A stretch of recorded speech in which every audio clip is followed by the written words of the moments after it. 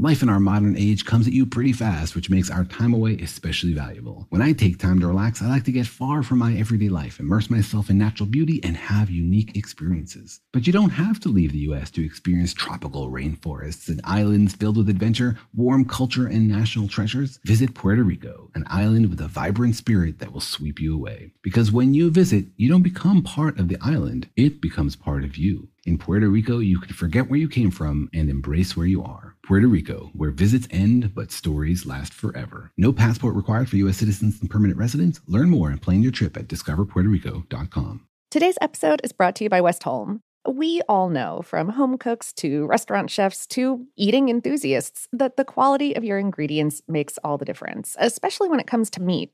Westholme, which is based in Queensland in the Northern Territory, Australia, is working with the land to create nature-led Australian Wagyu. They steward 16 million acres of rangeland, guided by the natural ecosystem where their cattle thrive. The result is high-quality Wagyu beef that reflects the terroir of Northern Australia and a flavor suited to complement any cuisine. Westholme believes that when nature leads, flavor follows. Learn more at westholme.com/savor. That's WESTHOLME.com/savor.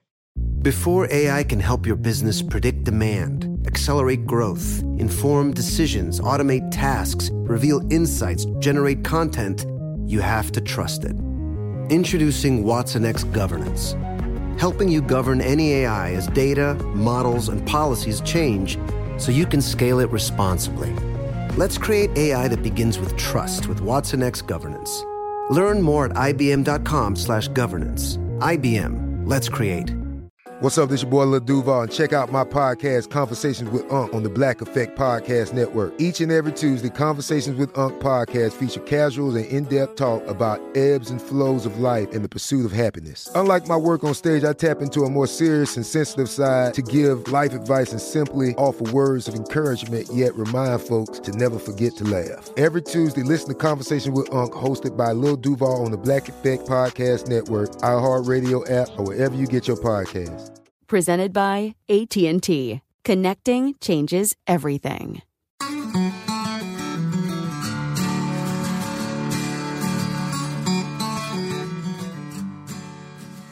Hello, and welcome to Savor, production of iHeartRadio. I'm Annie Reese. And I'm Lauren Vogelbaum, and today we have a classic episode for you about soft drinks. Yes, which I feel like is a topic that has come up a lot, where we're always like, remember that episode we did on soft drinks? Yeah. So here we are, bringing it back. It was a very thorough one. It was originally published in December of 2017, called A Hard Look at Soft Drinks. Genius. Genius. And yeah, brief update for you, I suppose, from the past few years. So soda sales had been on a decline for 15 years as of 2020, just last year. But as with many things, COVID just borked that up in really strange ways. Sales of sodas increased very steeply during early shutdown as people stockpiled groceries, and then continued at a more modest uptick as people opted for comfort foods during shutdown. Yeah, that makes sense. Yeah. I've got my strong opinions about soft drinks, which you'll hear some of in this episode. Very strong, yes. Yes. So it feels kind of odd to me, but I get it. And like I said, I do miss that first, I've said it many times, I miss that first sip of Coca-Cola. So good. Biting. Oof. Yeah. Beautiful. Ooh, I saw some controversy that Coca-Cola was changing their recipe recently. Oh, no. And people are already mad about it. Like, wow. Huh. If it showed up on my radar and I wasn't looking for it, Yeah. that's an indicator. That is. Oh, I haven't heard about that. I'm curious now. Mm-hmm. I have such low stakes in this, but I want to know. But like I said in the recent Listener Mail episode, I'm still like, you can't do that, Coca-Cola, and I don't drink it. Yeah. Huh. Well, in other news, I guess, expanded low sugar or no sugar options within the soda market are expected to create growth over the next decade or so.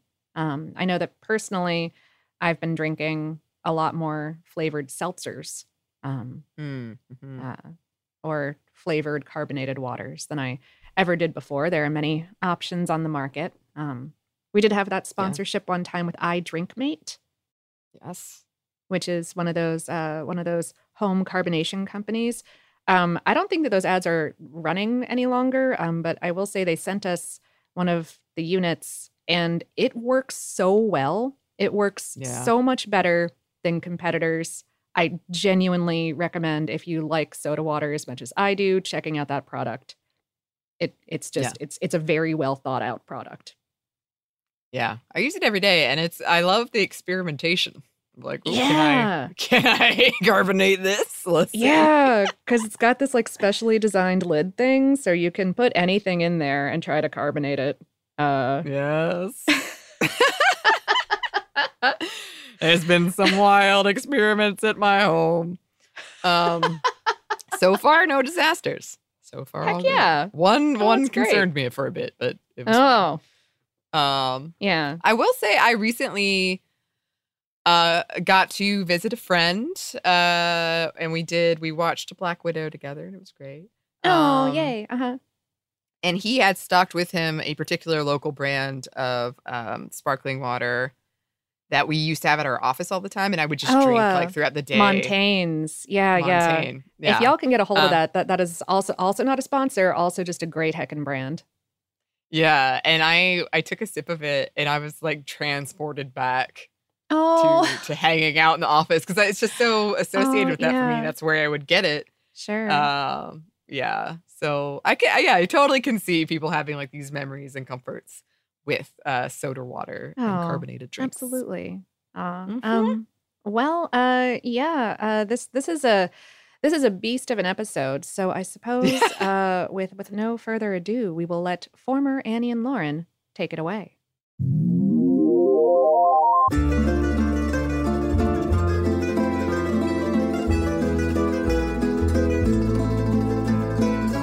Hello and welcome to Food Stuff. I'm Lauren Vogelbaum. And I'm Annie Reese. And today we're talking about soda. Or is it pop? Or soda pop? Or Coke?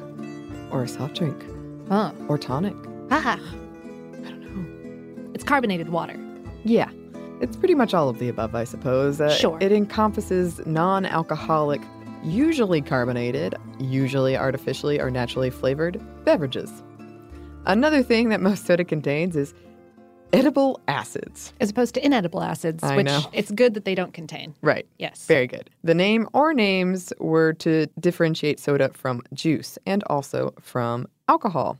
There are so many types of soda around the world, made the soybean, carob, cane juice, buffalo cheese-based whey, mate. Send in your favorite listeners. Send us all of your soda, your pop, your Statue of Liberty joke. Oh boy. Oh my goodness. But wait. Well, what? What's carbonation? The simple answer is that it's carbon dioxide kept dissolved in water. But there are some scare quotes around simple. Mm-hmm. That's because carbon dioxide has basically no interest whatsoever in getting itself permanently mixed up with water. Like little bits of carbon dioxide will dissolve into water, but the water molecules can't hold on to it. Most of the gas just floats on top of the liquid.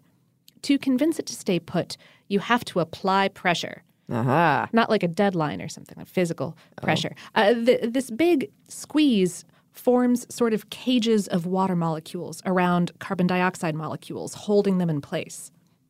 It helps a lot if you do so at cold temperatures, where all the molecules involved are less active and more willing to pack it in. Think of it like a busy elevator, okay? If the AC is out, you might be less willing to crunch a whole lot of people in there. As temperature increases, pressure also increases. If you dissolve carbon dioxide in water at cold temperatures, you need less pressure to do so. If you've done all of this right, your carbonated water will contain about 5 times as much carbon dioxide as water by volume. This is a supersaturated solution, meaning that as long as you keep it under pressure, you can let it heat up to room temperature or a little bit above without any gas escaping, because you've kind of temporarily changed the rules of physics for water as to how much it's willing to accept at a given temperature. Wow. Temporarily changed the rules of physics. When you bottle carbonated water, it won't bubble much as long as you keep it contained under pressure, because the water and carbon dioxide are at equilibrium and the surface tension of the water is sort of holding everything in. But if you release the pressure or increase the temperature too much, the gas will bubble out. That's what happens when you pop the lid on a soda bottle or leave a 2-liter of Coke in a hot car for too long. Oh, mistake. Oh, yeah. Another thing entirely is happening, though, when a can of soda explodes in your freezer. Water molecules have to be liquid in order to contain carbon dioxide. When those molecules start to freeze, they A, increase in size, and B, push the gas molecules out, which eventually will explode the can. Also not good. No. So that's your basic carbonated water physics. But hey. Hi. Why do we find this stuff so delightful? Is it the bubbliness? Yes. It is? It's specific parts about the bubbliness. Oh, okay, so it's a combination of different things that the bubbles are doing. A combination of scent. The bubbles will bring a draft of the beverage up to your nose, plus sensation, the bubbles against the tongue and the mouth and in the nose, plus the bite and flavor of a bit more acid than still water has. And that's because some of the carbon dioxide forms the compound carbonic acid as it interacts with water. But the really fun thing about this is that acid formation, that acidic bite, doesn't just happen on its own. Our tongues actually have cells that contain this enzyme that catalyzes the hydration of carbon dioxide. So when we drink sodas, our mouths are beakers in which this chemical reaction is happening. And the end result of that reaction is that some free protons are released, and those free protons trigger some of our sour-sensitive taste buds. Oh, that's such a fun way to think about drinking a soda water. Yeah. My mouth is now a beaker in this experiment. Yes. Very scientific. Very. Also, about the physical sensation, research out of the University of Southern California indicates that carbon dioxide bubbles trigger specialized nerve cells in the nasal cavity, the same ones that register the burn of horseradish and mustard. It's a slight pain sensation. Uh-huh. So if you really love soda, you're a little bit of a masochist. Think about that, listeners. Hey. Look deep within yourself. But hey, when I said that we find this stuff delightful, we find it really delightful. We really do. The soft drink industry is massive, primarily dominated by Coca-Cola and PepsiCo Inc. Coke alone has 500 brands, 17 of which make over $1 billion a year each. Although not all of those are soft drinks necessarily. The average American guzzled 55 gallons a year in 2001. Mm-hmm. Both Coke and Pepsi have bottling operations locations in 120 countries. However, they have been experiencing something of a slump lately. Mm-hmm. For the first time, bottled water outsold soda in 2016 in the U.S., and sales have been steadily decreasing over the last 10 years. This has to do with several factors, many of them health-related, concerns about sugar and the FDA's investigation into the potential carcinogen caramel coating, obesity fears, soda taxes, the whole cavity dissolving your tooth thing, and more recently, the water crisis in Flint. One thing to note, though, is Pepsi and Coke do own most bottled water. Anyway, what makes this especially interesting is that soda was originally seen as a health drink. Wow. Well, which brings us to our history segment. But first, it brings us to a quick break for a word from our sponsor. During the Right Rug Flooring Hello Summer Sale, you'll find savings throughout the store, all backed by the right price guarantee, including carpet with a lifetime stain warranty, only $159 installed with pad. That's right, $159 includes expert installation as soon as tomorrow. Visit rightrug.com, RITERUG.com, to find a showroom near you or schedule a free in-home shopping appointment. Say hello to summer and save. Right Rug Flooring, right here, right now. This is it. Your moment. This is your time to make your comeback with Purdue Global. When you come back with a Purdue Global degree, you create opportunity for yourself, your family, and your future. It's a degree you can be proud of, a degree that employers will trust and respect. Purdue Global offers working adults like you over 175 flexible degree programs to meet your specific career goals. These include associate, bachelor's, master's, and doctoral degrees and certificates. Purdue Global degree programs range from nursing to business to communication and more. Whatever your interest, we have the degree that will move you forward. You have the knowledge, you have the experience. Now it's time to get credit for the work you've done and earn the recognition you deserve with Purdue Global, Purdue's online university for working adults. You know you're worth it. We do too. So don't wait another second to get the degree that will take your career to the next level. Start your comeback today at purdueglobal.edu.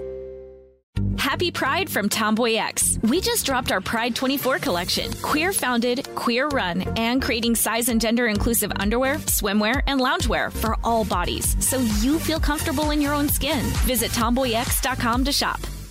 Spectrum One is a big deal. You get Spectrum Internet with the most reliable internet speeds, free advanced Wi-Fi for enhanced security and privacy, and a free Spectrum Mobile Unlimited line with nationwide 5G included, all while saving big. For the big speed, big reliability, and big savings you want, get Spectrum One. Just $49.99 a month for 12 months. Visit spectrum.com/big deal for full details. Offer subject to change. Valid for qualified residential customers only. Service not available in all areas. Restrictions apply.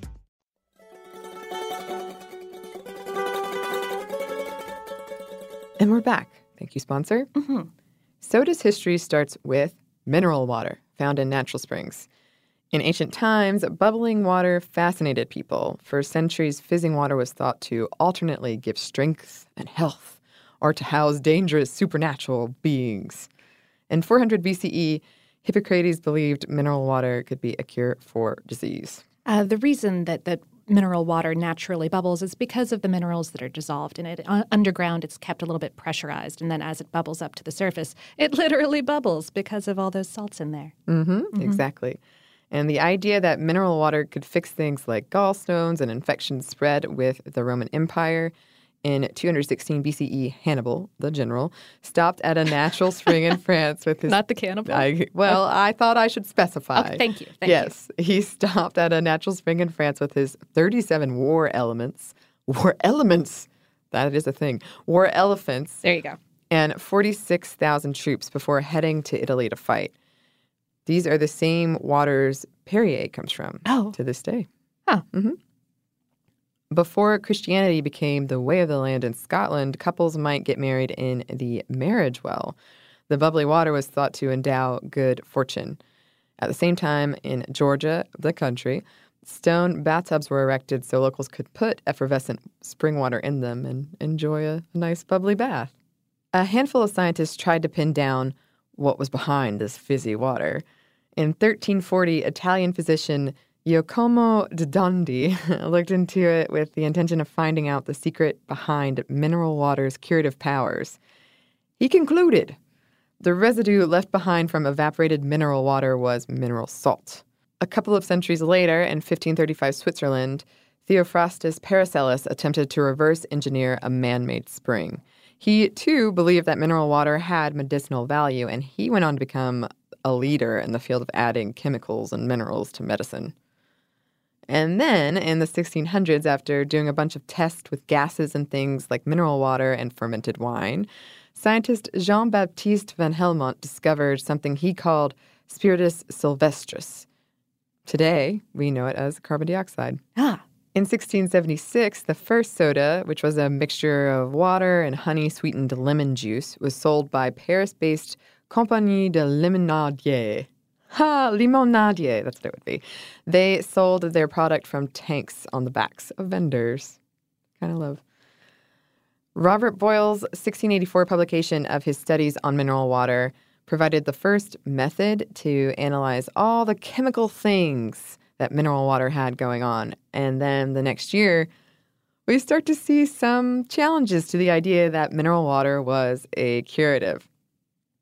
German professor of medicine Friedrich Hoffmann published an outline of what he'd gathered from his own studies on mineral water. It essentially tore the whole premise apart and anyone who believed it apart.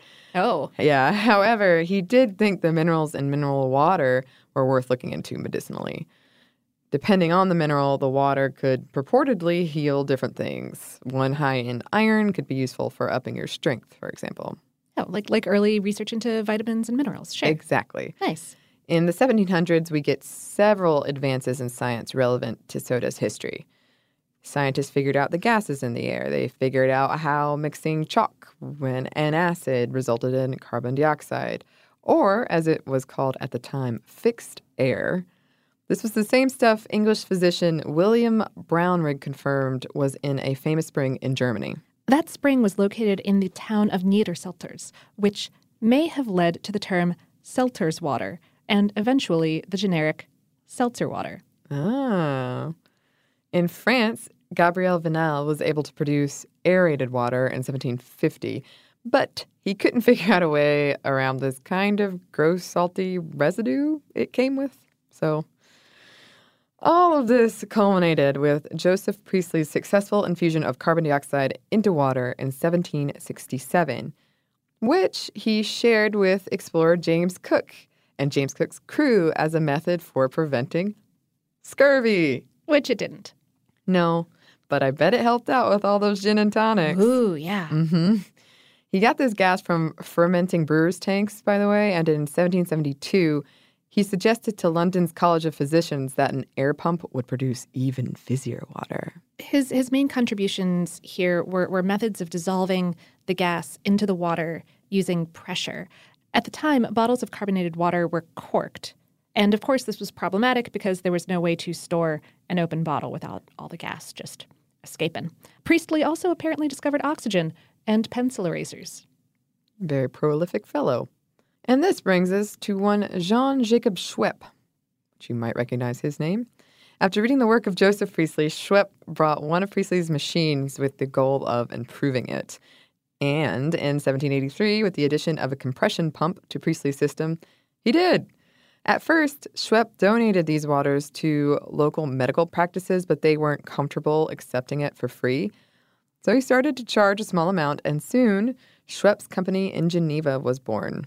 At first, these bottles might have come torpedo-shaped and laid flat to keep the cork damp and prevent spillage. Yeah, picture a wine bottle that just doesn't have a base. It just tapers off like a football. Yeah. It's actually, or lemon. It's really weird. Yeah. I got a good chuckle out of it. Also in the 1780s. An Englishman by the name of Joseph Bramah worked out a manual process for continually filling and carbonating the contents of bottles.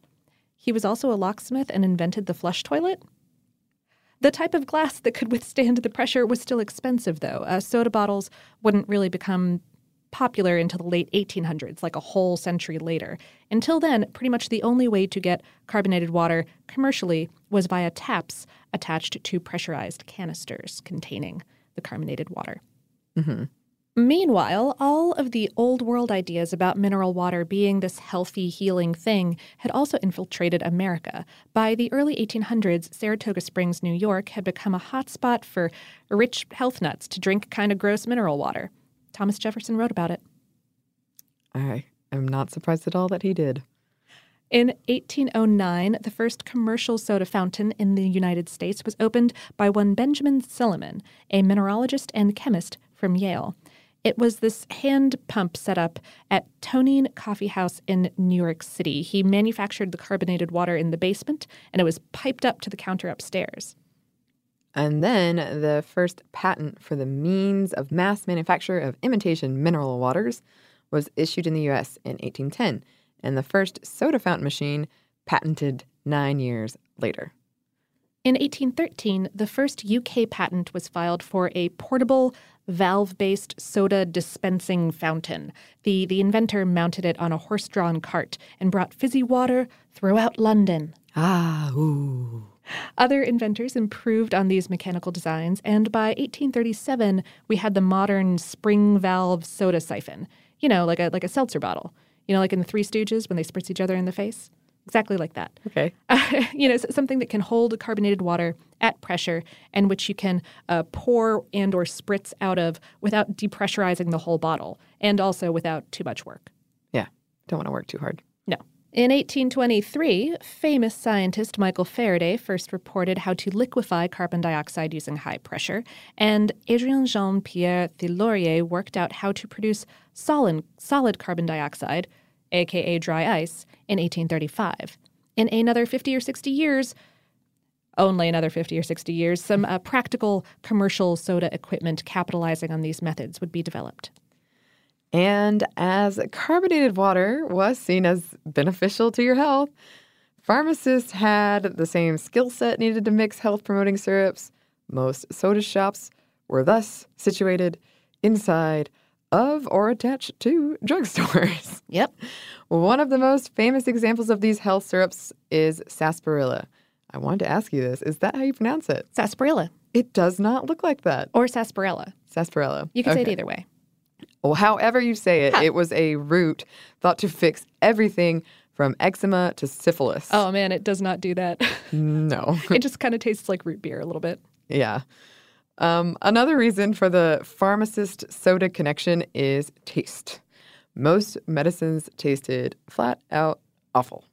So, to improve it, you'd take your gross-tasting medicine to a conveniently located soda counter and get it mixed with something to mask that terrible taste. At the time, you already might be mixing it with alcohol, so soda water was promoted as a healthier alternative to that. Ah. However, sometimes drugs the FDA now classifies as narcotics were added to soda water, so yeah. Sort of evens out on the alcohol versus narcotics sort of scale. Oh, sure. That's thought to be where the phrase pick-me-up comes from. Oh. Your morning medicinal soda water. A lot of these drugs came from a class defined in 1855 called nervines. This class included things like cannabis, opium, heroin, and, of course, cocaine, which was revered as this miraculous cure-all when it was first discovered.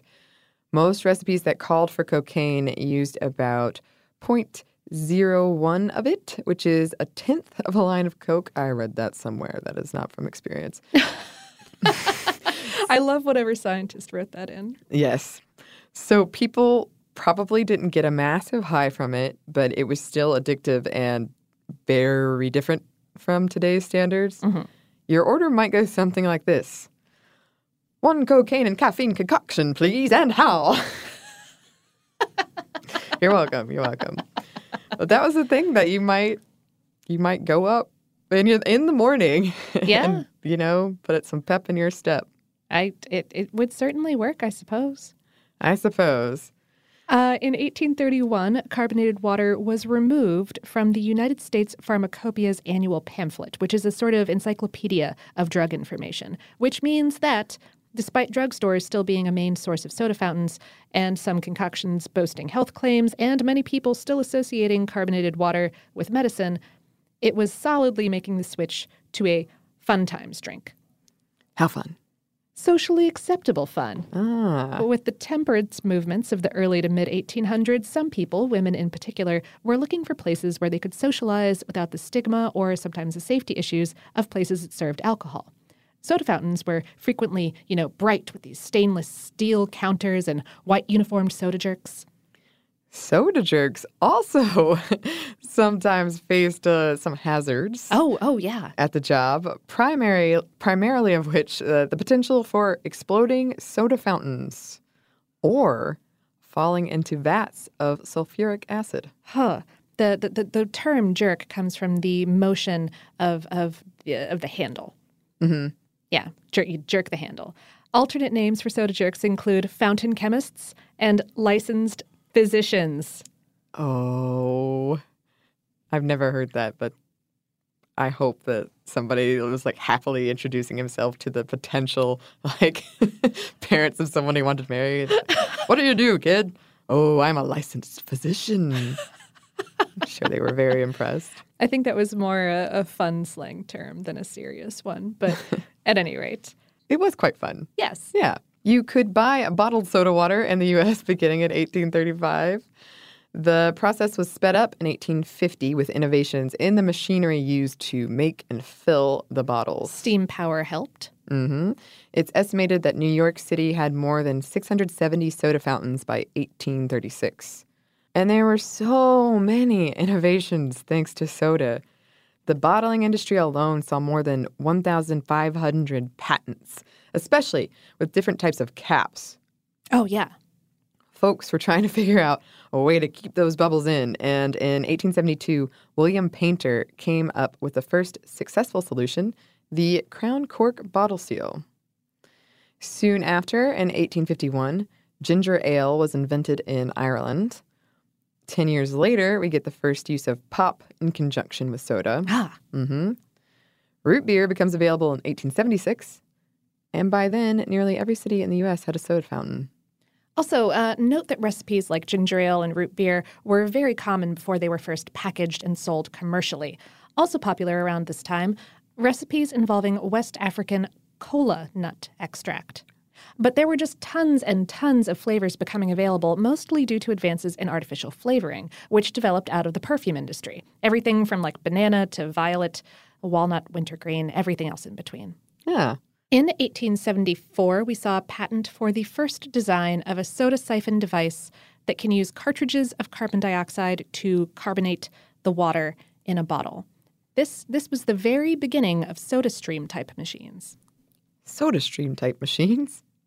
SodaStream type machines. Ah, and this brings us to a string of famous soda brands. But first, a quick break for a word from our sponsor. During the Right Rug Flooring Hello Summer Sale, you'll find savings throughout the store, all backed by the Right Price Guarantee, including carpet with a lifetime stain warranty, only $159 installed with pad. That's right, $159 includes expert installation as soon as tomorrow.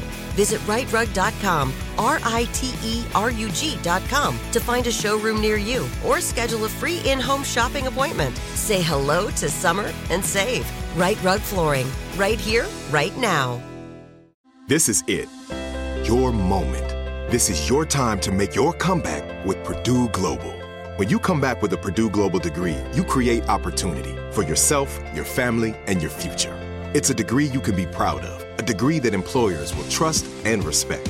Purdue Global offers working adults like you over 175 flexible degree programs to meet your specific career goals. These include associate, bachelor's, master's, and doctoral degrees and certificates.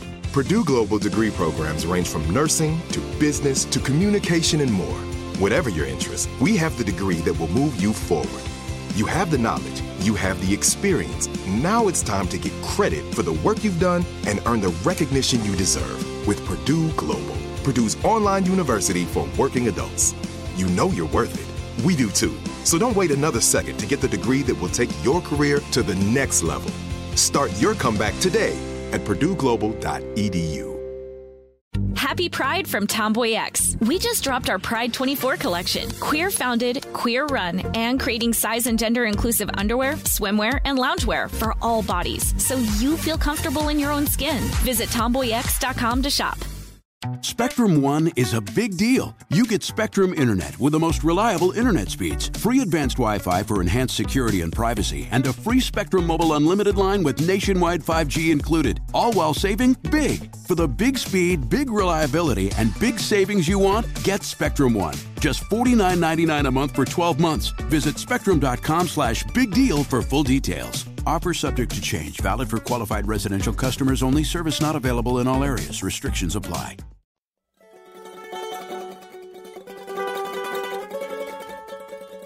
And we're back. Thank you, sponsor. Okay. In 1885, Charles Alderton came out with an energy drink and brain tonic called Dr. Pepper. And yes, that Dr. Pepper. Huh. At first, it was only served in the drugstore where Alderton worked in Waco, Texas. Customers used to order it as a Waco. Where does the name Dr. Pepper come from? Ah, well, the store's owner gave it this name. And by the way, the period was done away with. It at first it had a period, but now they don't have it because they don't want you to think an actual doctor was involved. But the name is thought to come from the store owner's old boss, one Dr. Pepper. I always thought it was linked to the Pepper Up thing, but then I realized that might just be from Harry Potter. Is that a real thing? This happens to me all the time. Yeah. Anyway, Dr. Pepper didn't become nationally available until 1904, and after its grand debut to 20 million people at the World's Fair Exposition. It was originally sold as a cure for lots of things, including smoking, alcoholism, and age. Drink this Dr. Pepper and cure your age. Oh, Do you think it makes you more mature or less? I don't know if it's fixing your smoking and your alcoholism. Oh, man.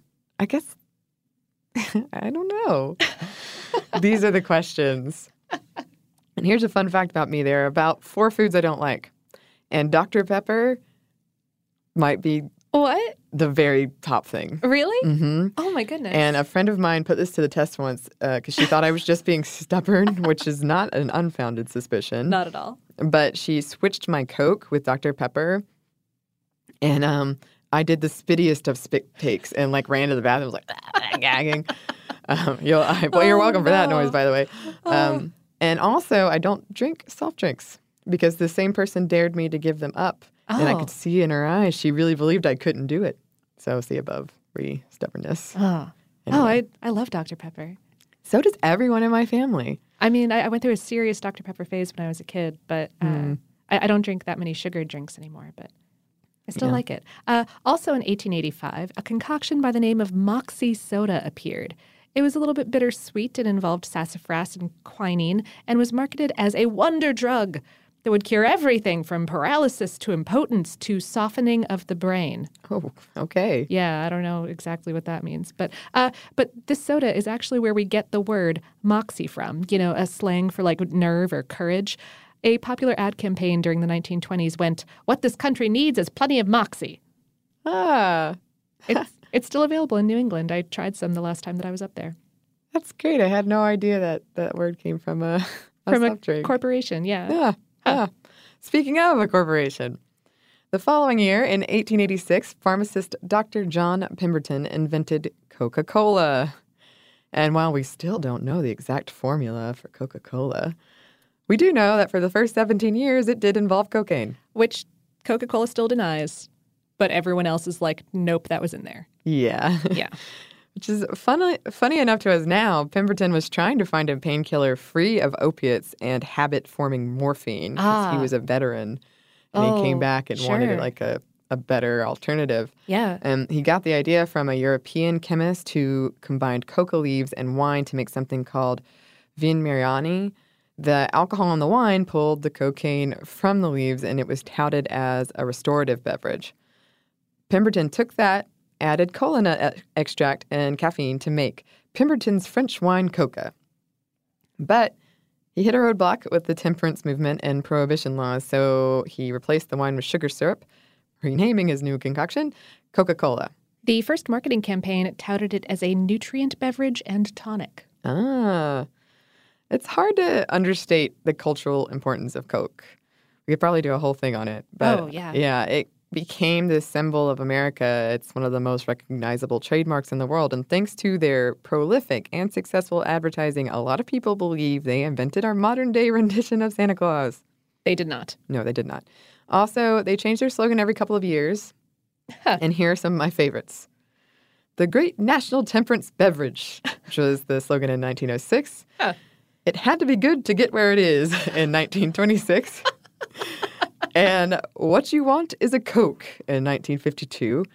And also, finally, 1982's Coke is it! Exclamation point. That's actually pretty excellent. If you are interested, I would recommend looking it up. Yeah. To keep costs down, Coca-Cola licensed out the process of mixing the syrup, packaging, and distributing to bottlers. Asa Candler, who founded the Coca-Cola Company, didn't realize the potential profits of bottling and sold the rights to Coke's bottling process in 1899 for a relatively low price. And the early foray into bottling is one of the main reasons for Coca-Cola's success. We still use this model of bottling and franchising to this day. Oh, wow. Also, it's interesting being in Atlanta and just seeing all these names. Coca-Cola is pretty big around here. Yeah. A lot of our streets are named after these folks. And one day, we'll have to do a whole episode on syrups and marketing deals and food advertising. Coke has a whole pledge about how, when, and how much they will direct ads to kids, which I read and was very in-depth. Like, wow. Oh, and definitely the whole thing about flavoring syrups. It's a real challenge to get the flavoring of a soda just right due to the kind of chemical shenanigans that are going on in a bottle of carbonated water. Yeah. And again, in the world of Coke in Atlanta, at the end, the big draw is there's all of these Cokes from around the world, or Coke products, but also just different like flavors, Cokes. slight differences Slightly in formulations. Different, and you can try all of them. So we'll definitely have to return to that. Yeah. Future date. I've never been, so. Oh, field trip. Okay. And an easily accomplished one for once.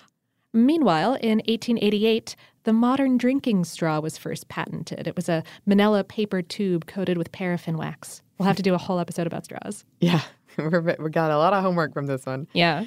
In 1893, or possibly 1898, another pharmacist by the name of Caleb Bradham came out with an energy-boosting, digestion-aiding drink called Caleb's Drink. Wait, that Caleb? What? Who? Well, a couple of years later, they took the main ingredient, pepsin, which was an enzyme thought to help with digestion, and cola nut extract to rename it Pepsi Cola. Oh. Yep. I should have seen it coming? I guess I From should have. Caleb's Drink? I guess after Coca-Cola and Dr. Pepper, I should have. While Pepsi would later become Coke's main competitor, fluctuations in sugar prices led the company to go bankrupt twice before it was purchased by candy manufacturing company Loft Incorporated. In the 1890s, soda fountains started becoming more and more common internationally, especially in big European cities like London and Paris. This was helped by advances in refrigeration technology during this and the next few decades, making it more possible to serve ice cream drinks and sundaes at soda fountains. By the time 1902 rolled around, people were increasingly wary of ingesting unregulated substances like cocaine. And I'm sure articles like this Los Angeles Times one titled, "They Thirst for Cocaine, Soda Fountain Fiends Multiplying," didn't help. And so began the phasing out of narcotic ingredients and replacing them with sugar. Like retroactive laws due to everything we've been learning about sugar? Mm-hmm. Yeah? Yeah. Also, hey, the push for these regulations was sometimes marketed in a really super racist way. As in, like, black dudes use stuff like cocaine and marijuana and then assault white women while they're high, so we have to ban those substances, which is terrible and still influences the way that drug laws are written and enforced in the United States, which is even more terrible. That's very awful. Yay. Sorry. All right. In the 1920s, we start to see the first automatic vending machines and these things called home packs. Home packs. They are the 6-pack cartons used to carry drinks like Coke. Okay. Mm-hmm. Huh. The 1920s is also when Coca-Cola started aggressively advertising. Over the next 10 years in the U.S., we shifted further and further away from the soda fountain and more towards enjoying bottles at home or at roadside places once they started becoming more common in the 40s. The repeal of Prohibition wasn't great for soda fountains either. Oh, no. In 1929, Charles Leeper Grigg created a drink that at first contained believed mood-stabilizing drug, lithium citrate. It entered the market with the name Bib Label Lithiated Lemon Lime Soda. That Bib Label Lithiated Lemon Lime Soda, you ask? Who approved of this name? I don't know, and they quickly realized that it was a terrible name and changed it to 7-Up. I like how, wait. There's not even, I was like, 7, where's? Nobody actually knows exactly where the name comes from. There's 2 prevailing theories, neither of which I find very convincing. But Bib Label Lithiated Lemon Lime Soda. To 7-Up. Yeah. Huh. Very different. Yeah. Some of the first ads for it read, "It settles the stomach for hospital and home use." Oh. Okay. Great. The Great Depression in the 1930s saw the beginning of the soda value for volume race when Pepsi released a 12-ounce Pepsi bottle for the same nickel price as a 6-ounce bottle of Coke. Oh. And Pepsi did a similar thing with the price of syrups at soda fountains. They even had a popular jingle. Pepsi Cola hits the spot. 12 full ounces, that's a lot. Twice as much for a nickel, too. Pepsi Cola is the drink for you. Oh, wow. Mm-hmm. Coke resisted until 1955 when it came out with 10 and 12-ounce king-size bottles. Coke's partnership with McDonald's in the 1950s upped the ante, too, from 7-ounce to 16 to 21 ounces in 1974. And there's racism involved in this, too. Yay. Bottlers of Coca-Cola claimed that larger sizes were more suited for people of color. That was one of the reasons they were trying to resist. And when Pepsi won market share in the 1950s, Coca-Cola had an ad campaign to convince white people that the larger bottles were not just for black people anymore. Wow. Anyway, basically, capitalism is why New York has laws banning big gulps. Oh. Yeah, because they just kept being like, well, you can get this much for this much and this much for this much. And then eventually you're just driving around in a tank full of Coca-Cola. Yeah, just fill her up, please. Yep. Mm-hmm. Soda was first packaged in tin cans, in the late 1930s, but soda cans would not really take off until aluminum took hold. Along comes Mountain Dew and Fanta in the 1940s, and Coca-Cola set up bottling operations in Europe for the troops stationed there during World War II. Oh, wow. This was a pretty good move because it endeared them. It endeared the brand to soldiers and their families. It set them up to enter the global market, and they cemented themselves as this quintessentially American product. And the soft drink industry is one of the best at advertising, and this became quite apparent after World War II with a slew of celebrity endorsements, movie tie-ins, TV ads, those aforementioned catchy slogans. But when the 60s ushered in a new focus on health and fitness, the industry had to adapt. So how did they do this? They introduced sugar-free, diet, and caffeine-free options. The first no-calorie beverage, no-cal beverage, easy to remember, was introduced in 1952.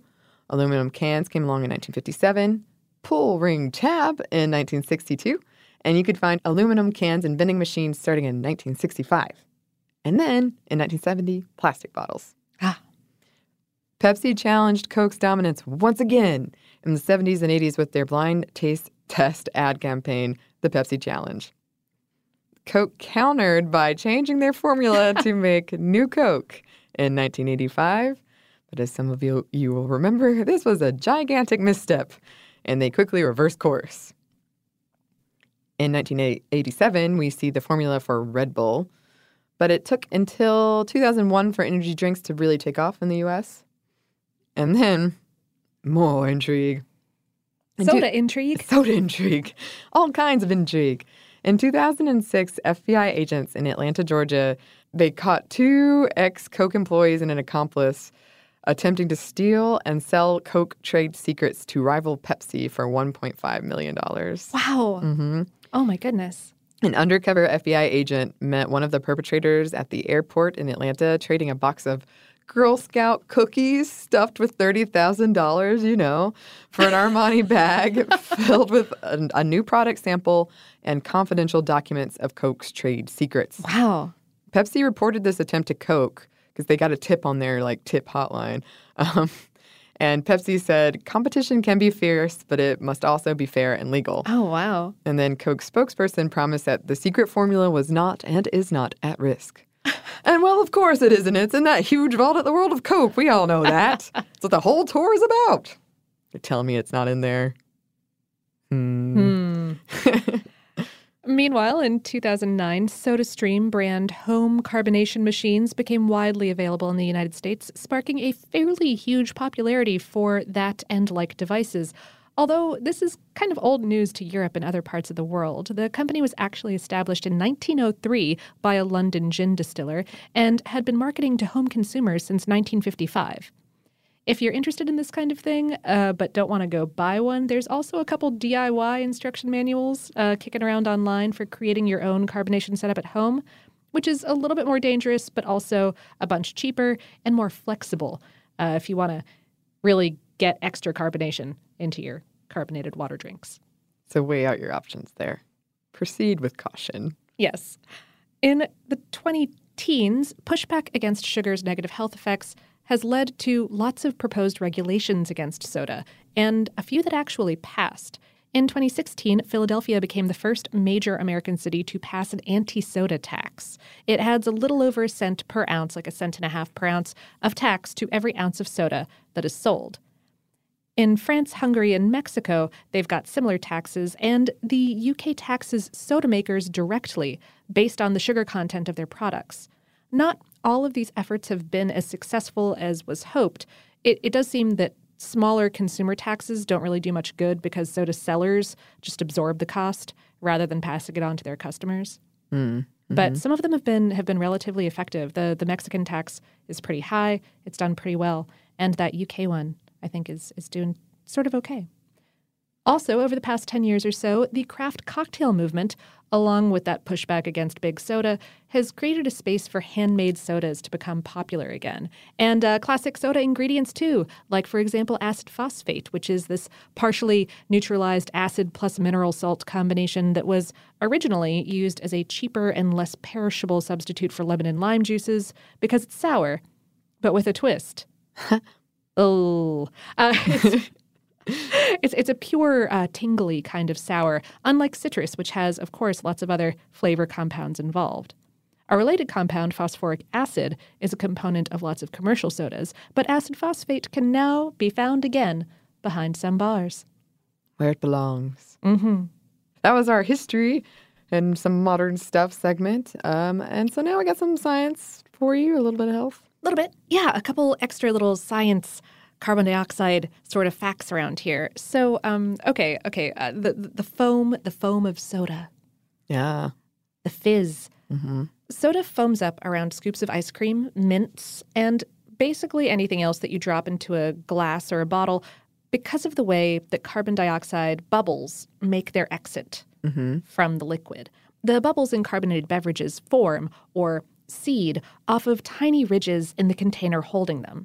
You might have observed this in a champagne flute or beer glass, or when you drop a sugar cube into a cocktail that contains soda water, or in a glass of soda that has crushed ice or a straw. The bubbles form at particular points where the microstructures of the surfaces that are, hanging out in the liquid are a little bit rough. Stuff like ice cream and mints and sugar cubes are made up of these incredibly complex, very pointy microstructures that give bubbles just hell of a chances to form. And so form and foam, they do. Oh. Also, a quick health note. This came up on my Facebook feed one time in a question. Is carbonated water just as good for you as regular water? Is it? Yeah, basically. Oh. Despite being slightly more acidic than most still water is, carbonated water hydrates you similarly enough to not make any kind of a difference. So if sparkling water encourages you to hydrate more than still water does, go for it. Huh. Unless you're trying to avoid or cure a urinary tract infection or ulcers or any other condition in which you should avoid any extra acid in your diet. Mm-hmm. Other than that, if you like it, drink it. Excellent. Yeah. I have to admit that I don't miss giving up soft drinks too often. But sometimes, every now and then, I have like a dream about that first sip. Oh, I know, bite. Right? All I really want is the first sip. It's so strange. And then after that, I'm like, ew, someone else take this. Yeah. There's just cans There's so much opened of it. with one sip taking out all over. Yeah, I love that all of the non-sweetened carbonated waters have been coming out lately with all kinds of weird different flavors. Mm-hmm. I find those lovely.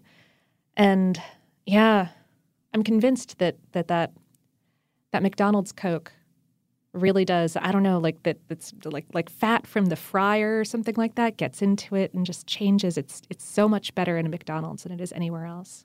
Well, that's why I really want to come back to food tie-ups, because McDonald's is one of the reasons, McDonald's and Coke, their partnership, that's one of the reasons we have these huge drinks. Yeah. And so I'm just intrigued to kind of look into that.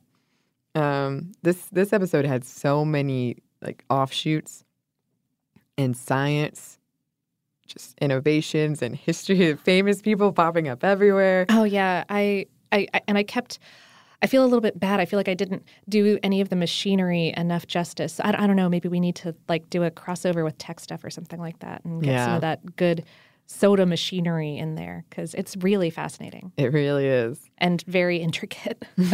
There's so many patents and they're all really beautiful. That brings us to the end of this classic episode. We hope that you enjoyed. It was quite a beast, as you say, Lauren. And yeah, as Lauren knows, I have acquired through no choice of my own 2 Dr. Peppers. And they're in my fridge and they taunt me every time I open it because I'm unwilling to get rid of them unless I can find a home for them. Yeah. I'm unwilling to waste them, but I don't want them in my home. Yeah. There's also a Sprite in there that somebody left. I'm not as mad about that. Sure. But you're not going to drink it. You're just not angry. Yeah.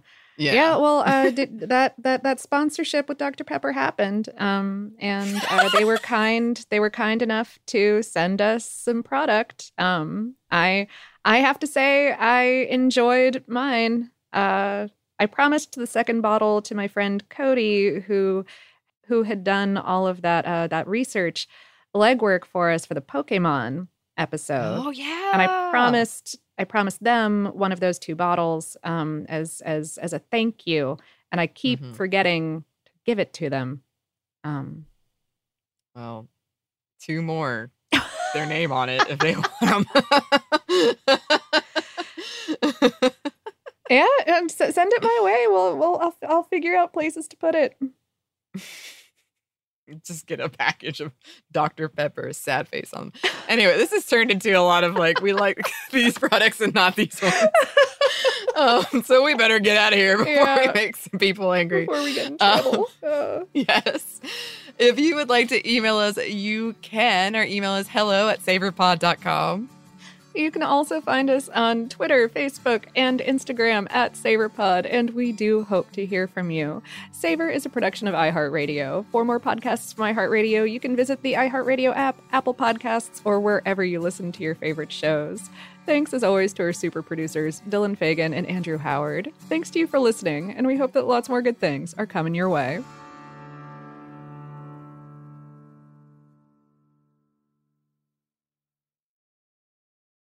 During the Right Rug Flooring Hello Summer Sale, you'll find savings throughout the store, all backed by the Right Price Guarantee, including carpet with a lifetime stain warranty, only $159 installed with pad. That's right, $159 includes expert installation as soon as tomorrow.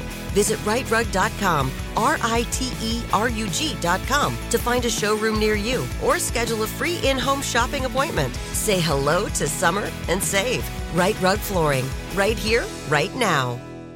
Life in our modern age comes at you pretty fast, which makes our time away especially valuable. When I take time to relax, I like to get far from my everyday life, immerse myself in natural beauty, and have unique experiences. But you don't have to leave the U.S. to experience tropical rainforests and islands filled with adventure, warm culture, and national treasures. Visit Puerto Rico, an island with a vibrant spirit that will sweep you away. Because when you visit, you don't become part of the island, it becomes part of you. In Puerto Rico, you can forget where you came from and embrace where you are. Puerto Rico, where visits end, but stories last forever. No passport required for U.S. citizens and permanent residents. Learn more and plan your trip at discoverpuertorico.com. Happy Pride from Tomboy X. We just dropped our Pride 24 collection. Queer founded, queer run, and creating size and gender inclusive underwear, swimwear, and loungewear for all bodies, so you feel comfortable in your own skin. Visit tomboyx.com to shop. What are you looking for in a new smart TV? 4K picture quality? High quality and immersive sound? A sleek design? All of those are givens, but only the new Roku Pro Series has all of those and the Roku streaming experience, an award-winning OS. Get fast, easy access to all your apps like iHeart, where you can stream all your favorite music, radio, and podcasts all day, and regular all-inclusive trips to Roku City. The new Roku Pro Series, a smart TV built by the streaming pros.